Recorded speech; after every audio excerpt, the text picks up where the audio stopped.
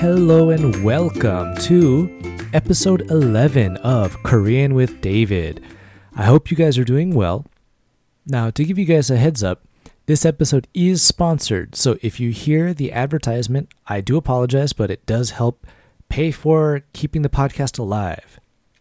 So today, we are going to learn something that you hear very many times in Korean dramas and movies and such, and it's more about family. And not exactly just family, but people who are older than you or younger than you. So, one that you hear a lot of times is usually a younger girl to an older guy. And what they say is Oppa, which is like older brother. So, that's Oppa. That's Oppa. Oppa. A little faster, that's Oppa. Oppa. Oppa. Another one we hear many times is Noona, which is like a younger guy saying it to an older girl or older sister, and it means older sister. It's Noona. So Noona. Noona. Noona.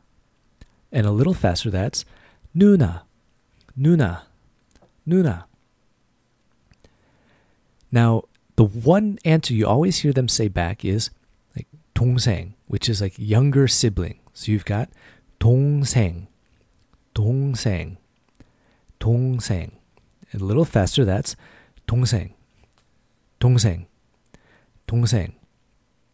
Now you can choose between, you want to say like boy or girl. So a boy is 남동생, 남동생, 남동생.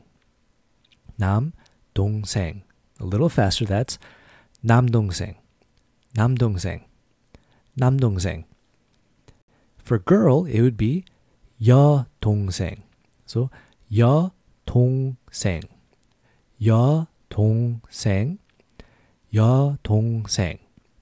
A little faster, that's 여동생, 여동생, 여동생. Now, usually those last two aren't really said to people. Like, you don't go to your younger sister and say, 여동생. You just don't do it that way. So when you talk about your family, you can use it. Now, there's also the kind of outside the family, anybody who's older than you can be used in this way. Now, we forgot to go over the girl and boy versions of each one. We have Oppa, which is said from girls' point to guys. Noona, which is girls' points to women. Now, we want to change it. A girl to older sister would be 언니, 언니, 언니, 언니. A little faster, that's 언니, 언니, 언니. And for a boy to his older brother or somebody older who's a guy would be 형.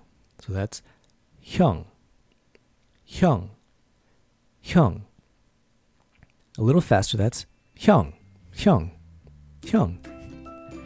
So those are the ones that you'll hear very many times. So I hope you guys enjoyed the episode.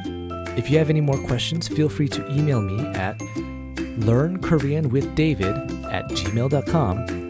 And I hope to see you guys next time. Thanks for listening. Bye.